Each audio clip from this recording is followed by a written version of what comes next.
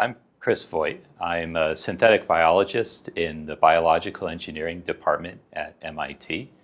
And today I'm going to talk to you about some of the work that we've been doing to create a programming language for living bacteria.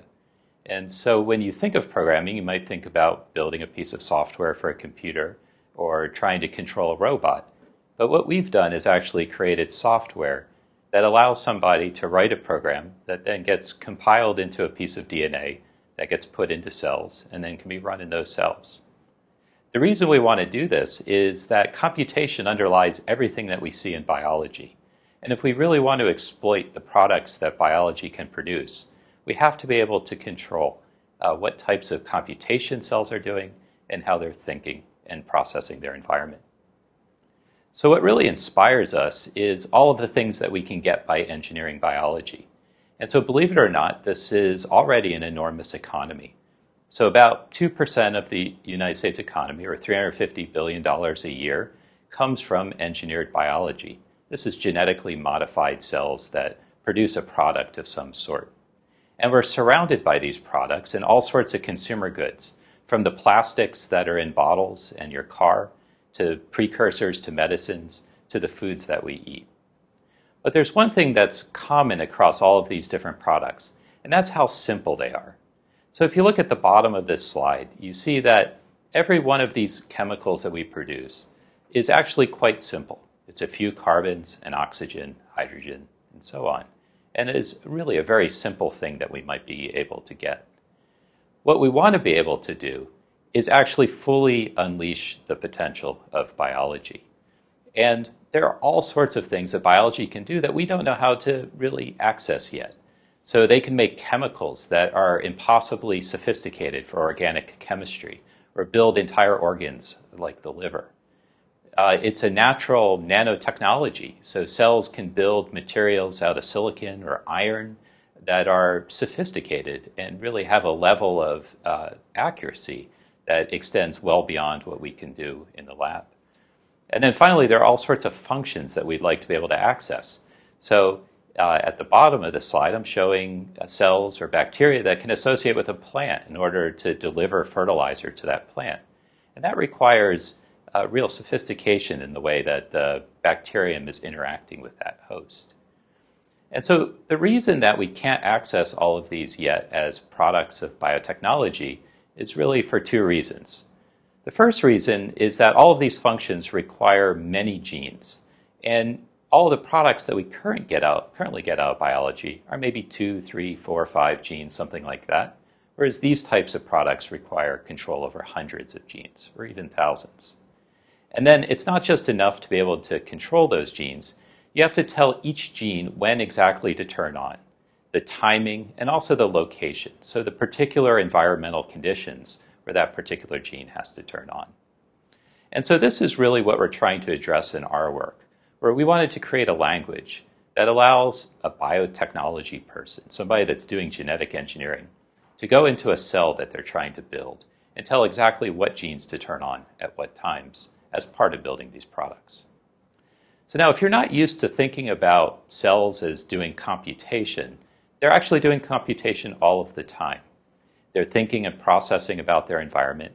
They're figuring out where they are. They're figuring out what genes need to be turned on to survive. And the way that it's doing this computation is that it uses a really large, sophisticated regulatory network. And a regulatory network is just where you have proteins, you have DNA, and RNA that are all interacting with each other. And within these interactions, you then get computation that arises. So what I'm showing here is one of the first regulatory networks to be figured out. And really, it's encoding a very simple decision that a virus makes when it enters a bacterium. So it basically has to decide, am I going to immediately kill this bacterium and escape into the environment, or am I going to hide out in its genome to survive for a longer time?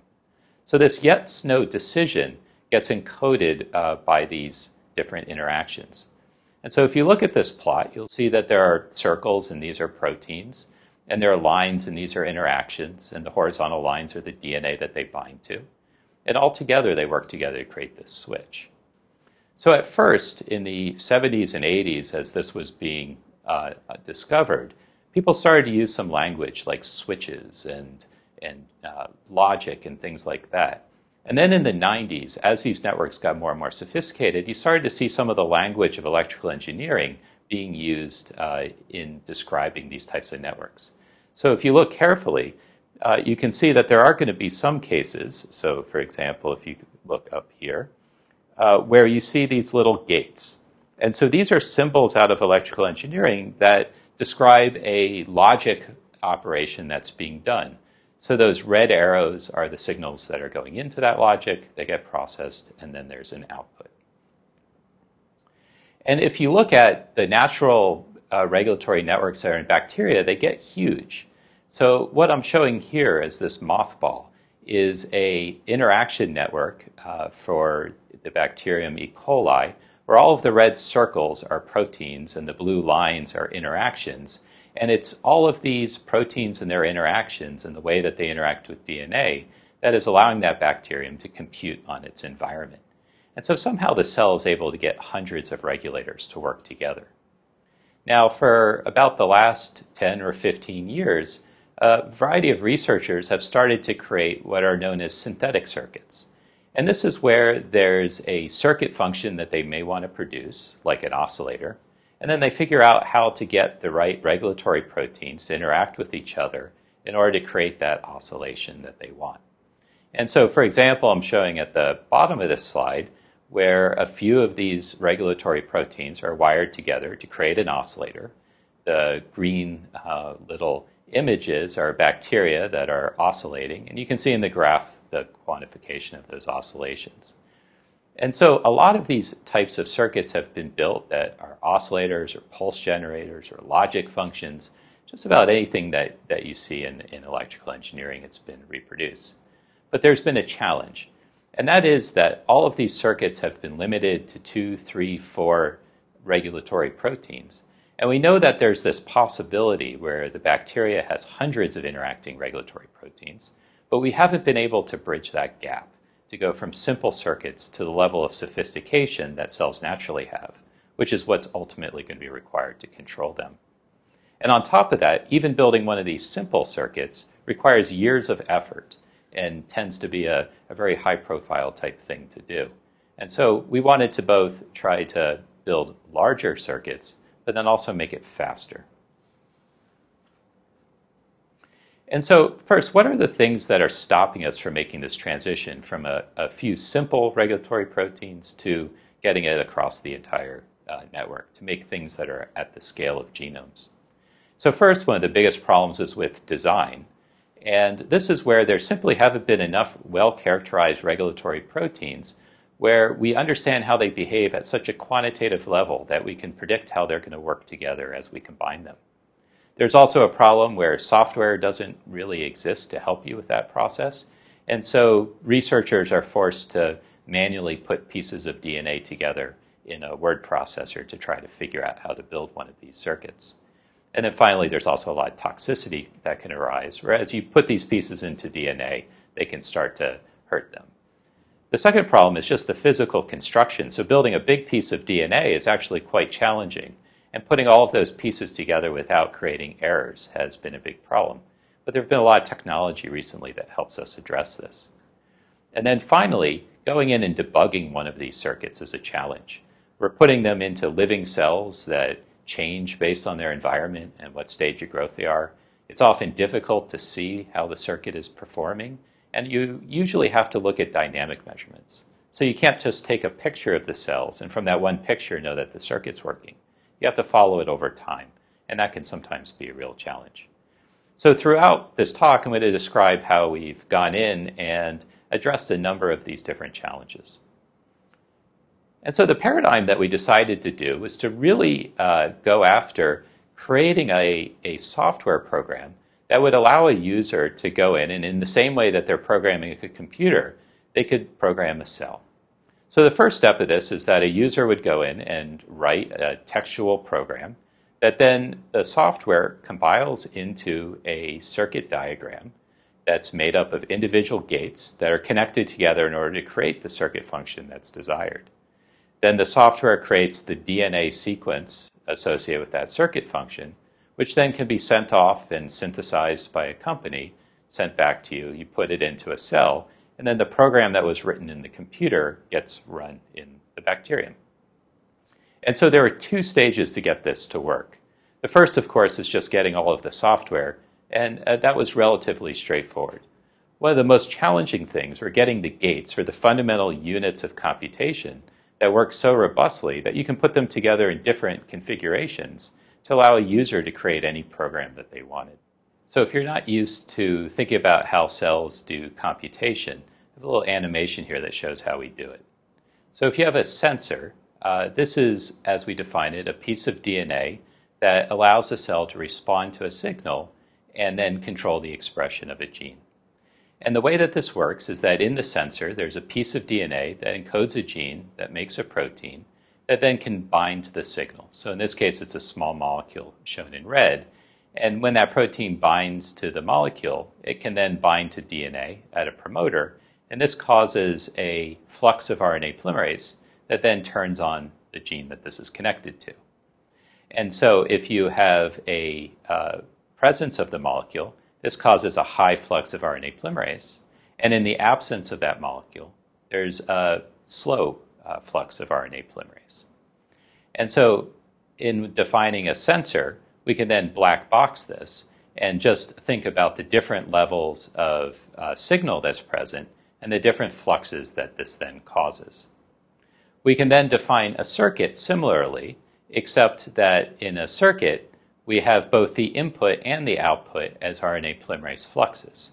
And so in this case, we have a circuit that takes a high flux of RNA polymerase as the input and then converts this to a low flux of RNA polymerase as the output.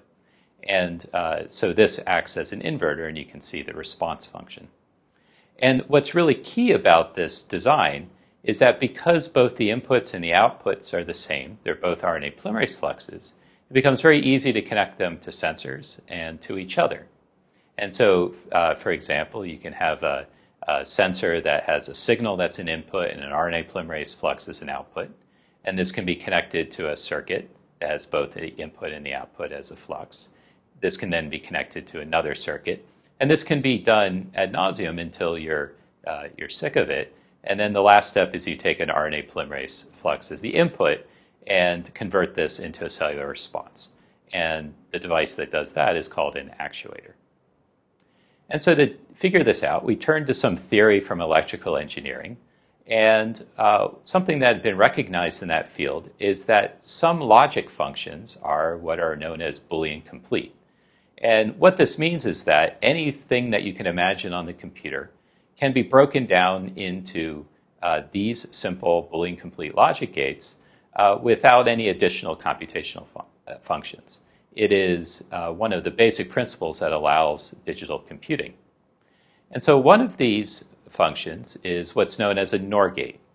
And a NOR gate is a 2-input, 1-output logic function. So here I'm showing the electrical engineering diagram for a 2-input, 1-output NOR function. And then this is the logic function that this produces. So when both of the input signals are off, the output is on. And if either is on, where they're both on, then the output is off. So believe it or not, that simple function is all that's required to build anything that you see in the computer. So now that's sometimes hard to wrap your head around. So I like to use the example of the Apollo 11 missions to the moon. These were very basic computers at the time. And believe it or not, they were entirely based on interconnected NOR gates. So it took 5,600 NOR gates in order to create the guidance systems that took those astronauts to the moon. And so if we had 5,600 NOR gates that we could put into a bacterium, we could reproduce the Apollo guidance systems within a cell. So the trick then becomes, how do we create a logic function, that's this NOR function, that can be encoded in DNA? So to do this, we turned to a basic logic function that had been done previously. And this is what's known as a NOT gate. And a NOT gate just does the opposite of whatever you tell it to do. And so if the input is on, the output is off. And if the input is off, the output is on. And so you can very easily build a NOT gate in DNA. And the way that you do it is the following. You just have a repressor. So this is a gene that produces a protein that then turns off a promoter. And so then we have an input that's a promoter. So you have RNA polymerase flux that's going into the gate. It then produces the repressor protein, and this then turns off the output promoter. And so what you can see at the bottom of this slide is the response function. So as you turn on the input promoter, it turns off the output promoter. So we can then convert this very easily into a NOR function just by having a second promoter upstream of this gate. So now we have two input promoters connected to each other in the DNA. And if either of those input promoters are on, then you have RNA polymerase flux producing the repressor protein, which then turns off the output. And so if you look at the logic function that's produced, you have the case where if both those promoters are off, then the output is on. And it's only the case where if either is on or they're both on, that then you turn the gate off. And so that's this basic NOR function upon which you can build any other circuit function that you want. Now what's really critical about this design is that both the inputs and the outputs of the gate are promoters. And so this means that you can take the output promoter of one gate and feed that as the input promoter to the next gate. And you can just do that in series until you've built up the circuit function that you want. But there's a problem with that. So if we go back to the Apollo 11 circuit boards, which were based on NOR gates, we found that all of these NOR gates are basically the same gate architecture, and they're physically separated from each other on the circuit board. And so you can use the same design over and over and over again and just connect them because they're physically separated. But a cell looks more like a burrito where all the biochemicals are pushed together and bumping into each other. And so if you had 5,600 NOR gates based on 5,600 repressor proteins, all of those proteins are bouncing off of each other and bouncing off everything else that's in the cell. And this can create interference between them. So one of the first things that we had to do was to find repressor proteins that wouldn't interfere with each other or with the cell. So to do this, we went in and we went into genomic databases, and using some computational programs, we found a number of different repressor proteins and then created synthetic promoters that responded to those repressors. And so what I'm showing as the grid is all of the different repressors and all of the promoters that have been designed for them and how they interact with each other. If it's a red square, that means that they interact. And if it's blue, that means that they don't interact. So for example, in this case here, if you go to the TEDR protein, then it is binding to its promoter, but then isn't interfering with any of the other promoters in the system. And what you see then is for this set of repressors and promoters, there's a core set of about 16 that don't interfere with each other. And that means those are 16 gates that you can use together as part of a circuit design. So then for each one of these non-interfering repressors and their promoters, we then characterized the response function, and that shows how the gate turns off as the input promoter turns on. And that gives us the information that the computer can then use to figure out how to put together the gates to build a desired circuit. So now there were a lot of tricks that we had to use to get this to work. And one of the big problems was that all of these different gates were interfering with each other. And so if you used a gate in one context, it wouldn't work when you tried to build it in another circuit. And so what we had to do is we had to create insulators that allowed these gates to be moved around in a lot of different combinations in order to build whatever circuit function somebody may want. And so to do this, we had to insulate all of the underlying parts. We had to make it so that you could interconnect promoters easily, and you could stop the RNA polymerase flux from bleeding from one of the gates into the other, which would then screw up the computation. When we did this, we had to rebuild the gates to make a set of insulated gates that could all be used in a lot of different configurations. And this involved a lot of legwork in figuring out those parts that could make each one of these gates perform robustly without interfering with all of the other gates in the library. Then once we did that, and we had this set of underlying gates that worked well, we then started to develop the software that would help us put them all together. So to do this, we turned to some software languages that had been developed previously in electrical engineering to help them build more sophisticated circuit functions. And so we turned specifically to a language known as Verilog, which has been around since the 1980s, and this is how electronic chips are designed. It's a hardware-independent language, meaning that you can generically describe a circuit function, and you can compile it to an Intel chip or an AMD chip or an FPGA or whatever you want. And what we did is we went in and hacked it so that instead of compiling a circuit to silicon, it would compile it to DNA. And this is the scheme for how it works. A user goes in, and this is a web-based program, and they can write the circuit function that they want using Verilog commands.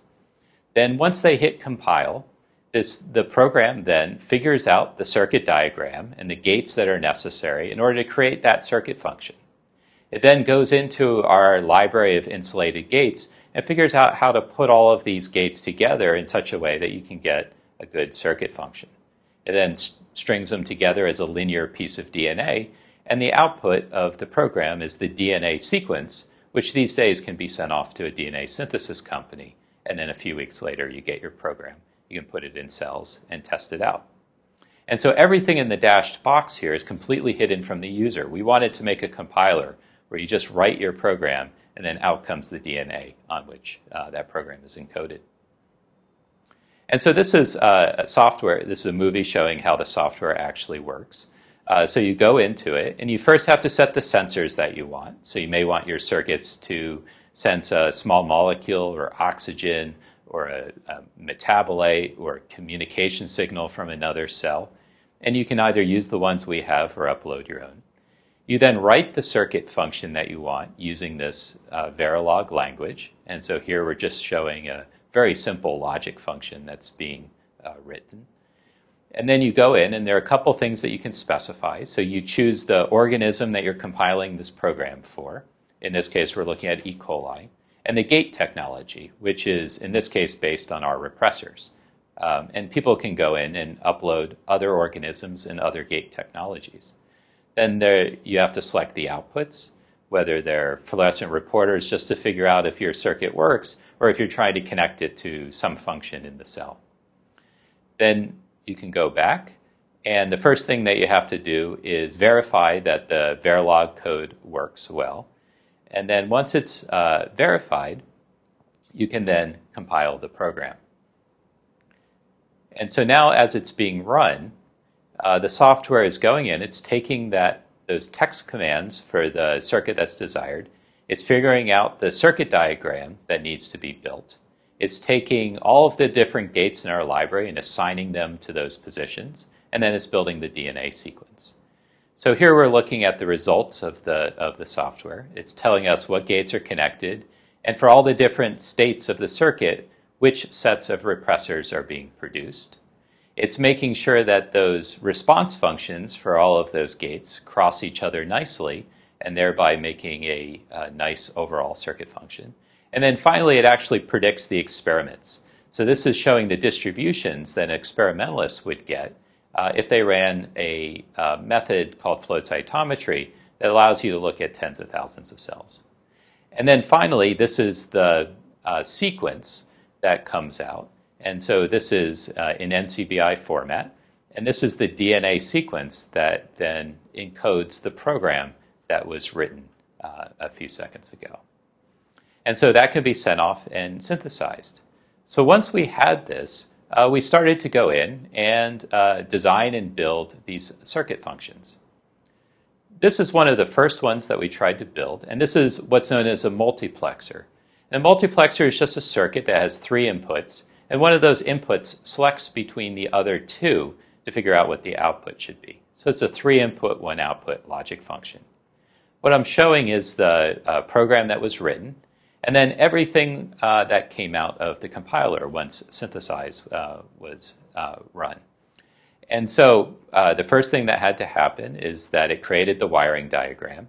It then figured out what repressors need to be at what positions of the circuit, and then created the linear piece of DNA. And then what I'm showing over here is the data. So we have each of the different states of the circuit, so all of the different combinations of inputs. And then in black, we have the experiments, which is showing the response in tens of thousands of cells. And then the red distribution is what was predicted by the program if it's low. And if it's the blue distribution, that's what it was predicted if it was high. And so you can see in this case, we were able to very accurately get a circuit function that we had written. And so we did this for more complex circuits. So this is a priority circuit. Basically, it assigns a priority to 3 inputs, and then the 3 outputs are a determination of that priority. So again, we wrote the circuit function, hit compile, and then created the DNA sequence that was associated with that. And so again, this time now we have 3 outputs and 3 inputs. And if you look across all of the states, there is very close agreement between how the cells were performed and how they were predicted to do. And so this was really a revolutionary idea in accelerating the way in which we build these circuits. And so we started to go really fast.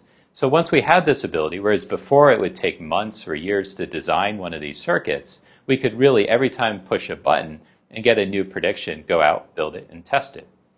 And so we did this for many, many circuits. So we built almost a megabase of DNA associated with roughly 60 different circuit functions that we tested. And we found that all but 13 worked perfectly the first time. And those 13 that failed tended to fail in ways where we could figure out what happened after the fact. And so this is now a way where a researcher can have a circuit function that they want. They can write it and then compile it to a piece of DNA that has a pretty good likelihood of working in the first try. So then the next step is taking one of these circuit functions and connecting it up to everything else in the cell. And so the circuit function is giving the cell the computational ability to perform some function. But then that gets connected to sensors that feed into the circuits. And then the output of the circuits are connected to a variety of different things in the cell that you're trying to control. So in this example, we're sort of imagining bacteria that can grow antibiotic cloth by knowing to turn on silk proteins at certain times, secreting those proteins out using a protein secretion device, and building the antibiotic and loading that into the material, and then killing themselves after it's all done. And you could take a multi-step function like that and encode it in a cell and control it using a circuit like the ones that we've built. So now that we've done this for simple model organisms, we're extending it to a variety of different organisms so that we can go after different applications.